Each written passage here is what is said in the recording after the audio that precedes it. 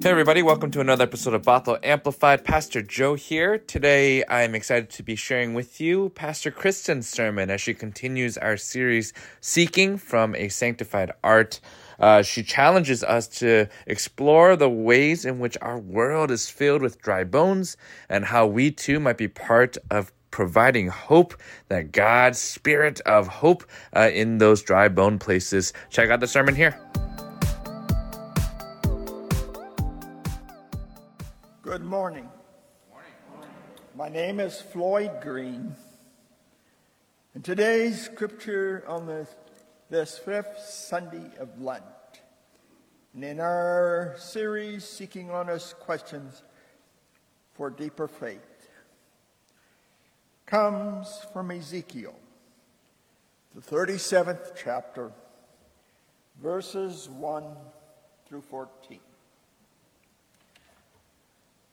The hand of God came upon me and brought me out by the Spirit and set me down in the middle of a valley. It was full of bones. God led me all around them, and there were very many lying in the valley, and they were very dry. God said to me, "Mortal, can these bones live?"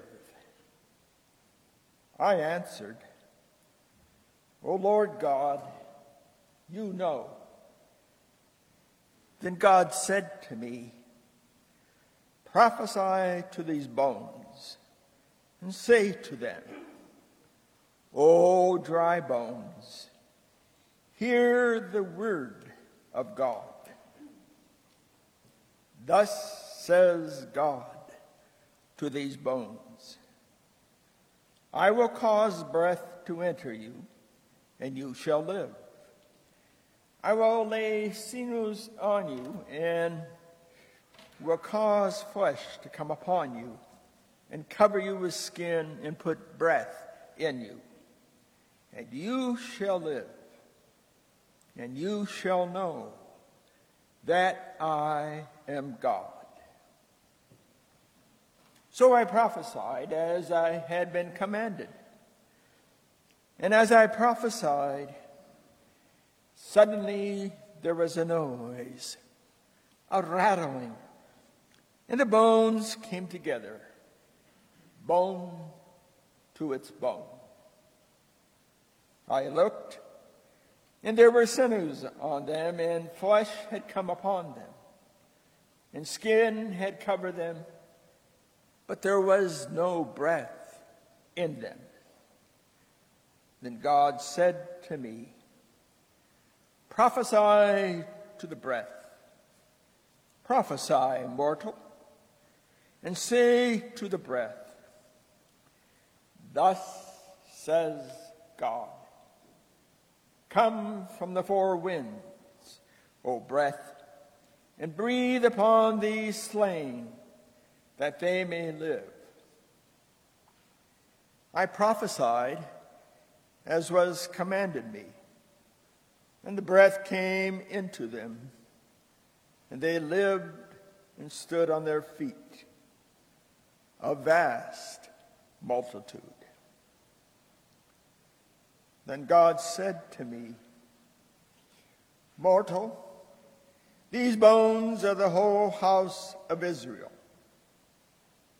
They say, Our bones are dried up, and our hope is lost. We are cut off completely. Therefore prophesy and say to them, Thus says our Lord God, I am going to open your graves and bring you up from your graves, O my people. And I will bring you back to the land of Israel. And you shall know that I am God, when I open your graves and bring you up from your graves, O my people. I will put my spirit within you, and you shall live. and I will place you on your own soil. Then you shall know that I have spoken and will act, says God. Holy words for God's people. It's so good to be with you. Thank you, choir. It's beautiful. My name is Joe. I get to serve as lead pastor here. And I'm so just grateful to be in worship with all of you, online or on site. It's a joy to be together. This week, I had a couple meetings off-site, and I got early. I was there early to one of the coffee shops on Capitol Hill that I was supposed to meet somebody at. And I knew that I didn't have enough time to have a coffee by myself before having to order another coffee again. That's too much, and I wanted to be present for this meeting. And so I went up to the counter and I said to them, hey, look, I'm waiting for my friend. They're going to show up in about 10, 15 minutes, but I don't want to order twice. Can I just hang out for a while? And said, yeah, of course.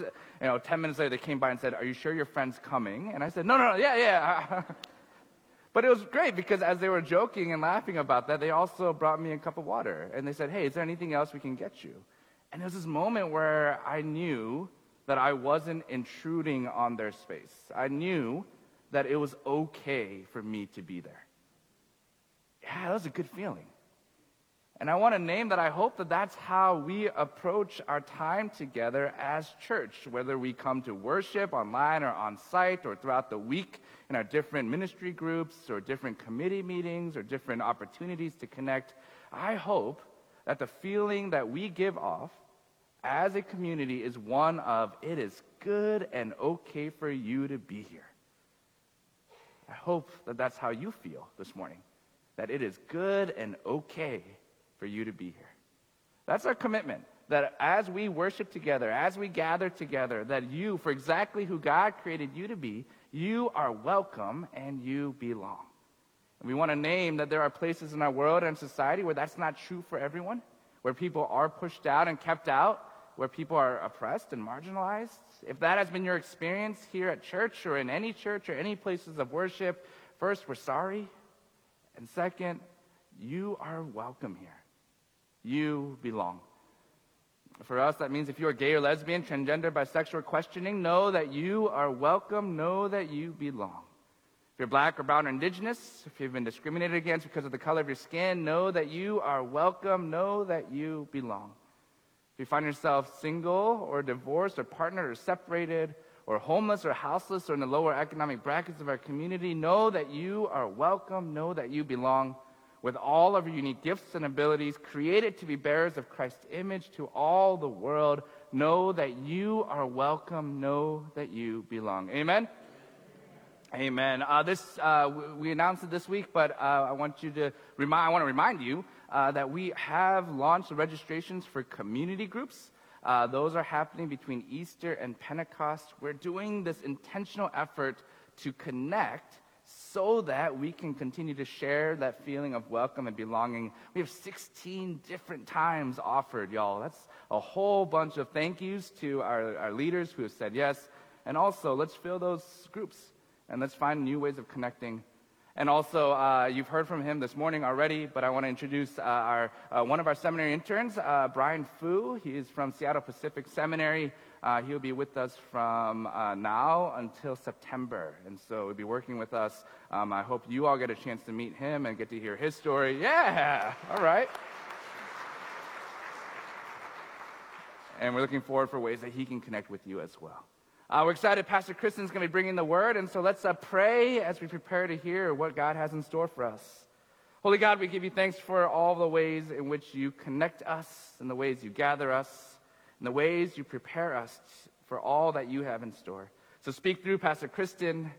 Take the words that she has prepared, transform them, and allow them to speak into us, that we too might be transformed. It's in your holy name that we pray. Amen.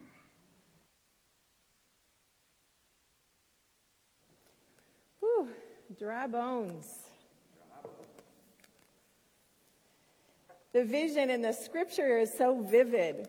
I think of this landscape like an old Western movie. brown and dusty ground, swirling tumbleweeds and hot sun. It's in a valley, so there's probably some green shrubs and some cactus, some rock cliffs and geological formations, and you look around and you see rocks everywhere, and then you realize they're bones. And it's quiet. It's so quiet you can't even feel or hear a breeze.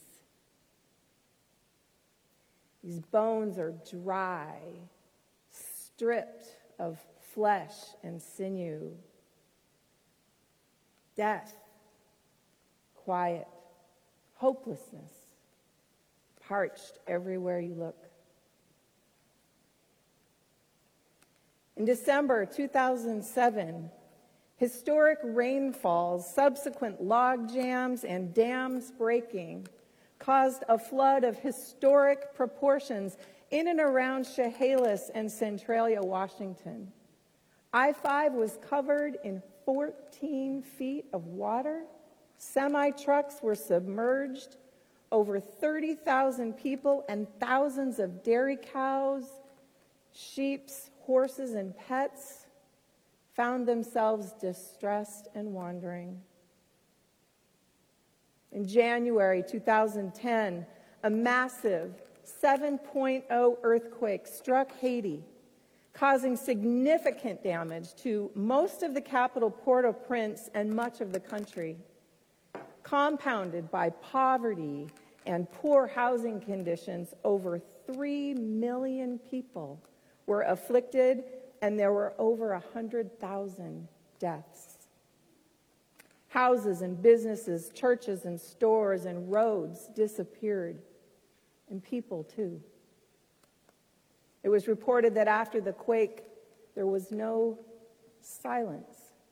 Cries and screams were heard everywhere. The Surrey River that crosses Canada and into the United States reached record levels and flooded in June of 2011, topping levees, fully breaching the dike, and causing over 12,000 people around Minot, North Dakota, to evacuate, leaving over 4,000 buildings damaged, including the downtown and the oldest, most dense part of the area, with most of the affordable housing. In November 2013, Super Typhoon Haiyan, or known locally as Yolanda, one of the most powerful tropical cyclones ever recorded, was slamming into the Philippines. The remains of that storm were catastrophic. The loss of life and livelihoods mounted especially in agriculture and fishing. More than 6 million people were homeless or displaced, and there was an influx of 20,000 refugees to Manila. Lost hope. Cut off completely. Dry bones by the millions. There are also individual dry bones: grief, loss, divorce, loss of friendship, loss of employment, depleted energy, burnout, turned backs, sorrow, desolation, shadowed faith, dry bones. The vision of the prophet Ezekiel spoke to the despair of the exiled Israelites. Ezekiel was both a prophet and a priest, and the book spans the 20 years of his priesthood. It reads like the dreariest, meanest, heartrending breakup you can imagine. His words are both prophetic and instructional, trying to explain the exile of the people and then to convey the restoration of the temple in Jerusalem and the house of the people of Israel. Much of the book is expressions of how angry God is. God is full of wrath, furious with the abominations of God's rebellious people. Keep in mind, these are people who held a belief that God caused the suffering. God sent them away. God punished. Not how we might look at it today, that people cause their own suffering by turning their backs on God. What Ezekiel had been hearing from God is that the people have deserved their exile and separateness by their excruciatingly wanton behavior and disgraceful acts, and by not observing the ordinance of God. How could those dry bones ever be reconciled to one another, let alone to God? For us today, we see sadness and lifelessness in many instances in our own lives and in the lives of those around us. Where do you see dry bones? In your own life? In those around you? Under I-5? In our schools? In our churches? In our faith? Our relationship with God? When we look closely at the words and the emphasis in the prophet's words, notice that at this point, they're no longer blaming the bones. There was plenty of that earlier in the book, trust me, but now God is ready to restore the people. Dry bones are worth breathing life into. This day, in this vision, the prophet doesn't question the value of the bones or the people to whom they belonged. The prophet doesn't argue with God that if the bones are dry, they should probably stay that way and that they deserved it. At this point, God is saying, I am here and I can bring life. Mortal, tell them. Dry bones need a bit of sinew, a bit of flesh, and an infusion of breath to come back to life. It's easy to doubt, to be hopeless. Bones seem so final. Grief and sorrow seem final. But we are people of faith, my friends. God does provide the sinews and the flesh and the breath. I was with an intergenerational team from our church in August of 2007. We went to Chehalis to work with the people of Adna in over 100-degree weather, to work alongside homeowners still picking up the literal pieces of their lives from the December flood. We went to bring refreshed energy in arms and hands and strong backs. I watched the youth talk with the homeowner and observed them listening to the stories. Then I watched the youth pick through the rubble to find treasures thought lost. An heirloom plate returned to the homeowner. This book, This Flood Happened, is the stories of the children in and around Adna. And a kindergarten teacher wrote this. The next day, I went over to the high school to see if I could help. And looking at the shocked and tear-stained faces, knew disasters could happen anywhere. Shock and tears gave way to hope when hundreds of people came to help. Money and supplies came in abundance. Rebuilding is occurring, and people's lives are slowly getting back to normal. Nature will also survive and regrow. I am thankful no one was lost during this tragedy, and thankful for all of the good people willing to help. I was in Haiti a year after the 2010 earthquake. In April of 2011, the country's still reeling with poverty, still present, and most people had moved into their home villages, creating stress in those small towns up the mountains, which were now bursting at the seams into the hills. We were there to work alongside the United Methodist Church there locally in a small town called Archaea to create more space and structure for the relocated and incoming population.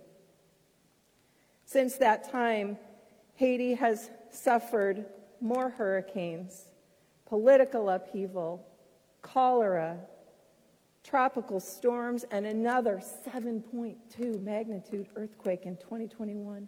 It is hard to see hope in some places. The United Methodist Committee on Relief, UMCOR, is there in force, working with the local United Methodist churches to strengthen communities' water supplies and construction methods for these ongoing threats. A longtime partner and friend in the work of UMCOR, Lorna Jost, told me this. There's a strong sense of faith in the country. Many still trust that God will prevail.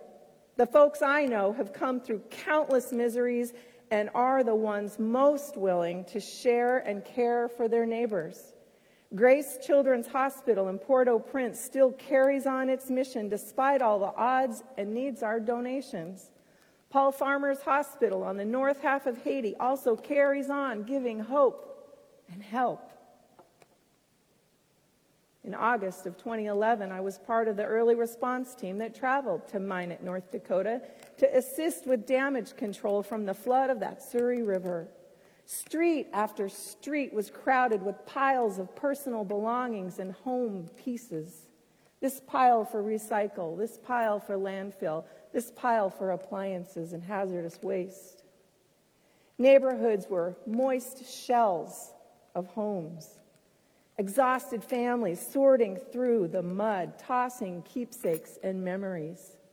I worked alongside a man, the homeowner, and his son, some of many who were strengthened by the hope of this community and by the volunteers that showed up to help.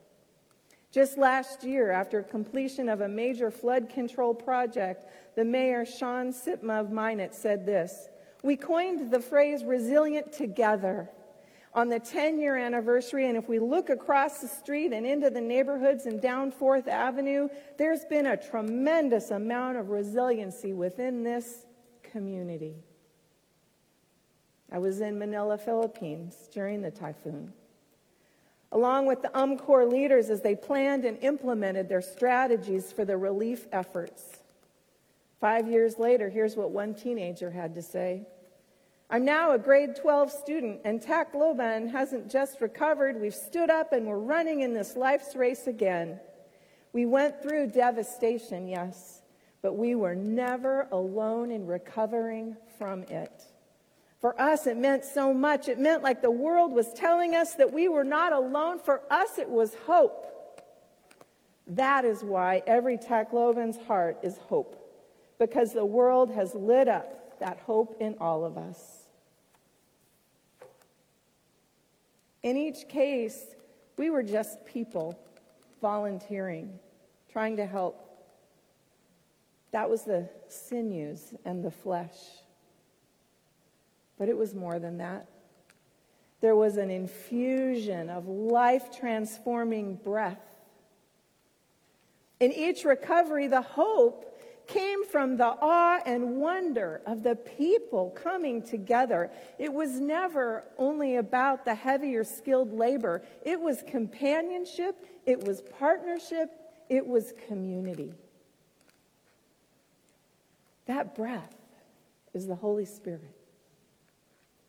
The immanence of God. Revival comes when God is with us. People working together, not just for their own glorification, but because they see in the eyes of those suffering an image of God.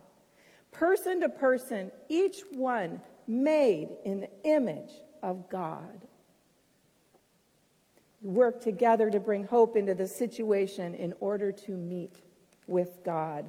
That is when dry bones come to life. At any given time, we might be the person needing the hope, the one with the dry bones. We can be the volunteer or we can be the bystander. But resurrection is coming. We'll have opportunities in the next few months to work with the North Shore Senior Center, Maltby Food Bank, Camp United We Stand, our local schools, and even the orca whales. Together, not just our feet and hands, but our sense of community and our desire to be together, all of our abilities, even if you don't know what those are. I want to encourage you to show up. Be community. Trust that God has a place for you and your abilities in every situation. This is about answering a call to hope. See the hope in each other and bring the peace of Christ into the world. Let's see what happens.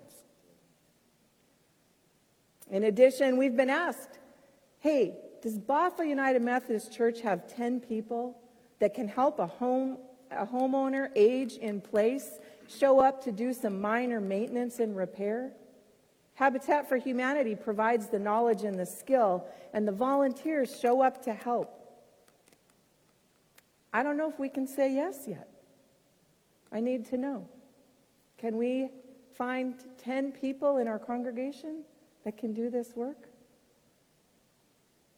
Let me know. Next week is Palm Sunday, when we joyously celebrate the arrival of Jesus, an unannounced challenge to misplaced power. And then the following week is Easter. But we would make a mistake to rush to that Easter celebration. Easter doesn't happen without first going through a valley of death, desolation, grief, and sorrow. But we do go through that valley. We do become dry bones. And after that, resurrection comes. God is here, wanting to breathe life into the dry bones of our world. Mortals, let it be known. Amen.